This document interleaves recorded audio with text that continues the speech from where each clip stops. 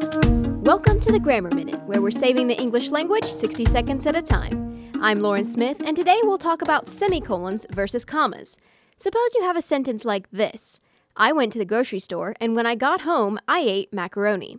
Suppose also, for some reason, you just don't like that and conjunction, maybe for pacing or storytelling, so you decide to get rid of it. What punctuation mark should you put there instead, a comma or a semicolon? The answer is a semicolon. The reason is because this sentence is really two distinct sentences. I went to the grocery store, and when I got home, I ate macaroni. Both are complete thoughts, and these are called independent clauses. They should be separated by a conjunction or a semicolon.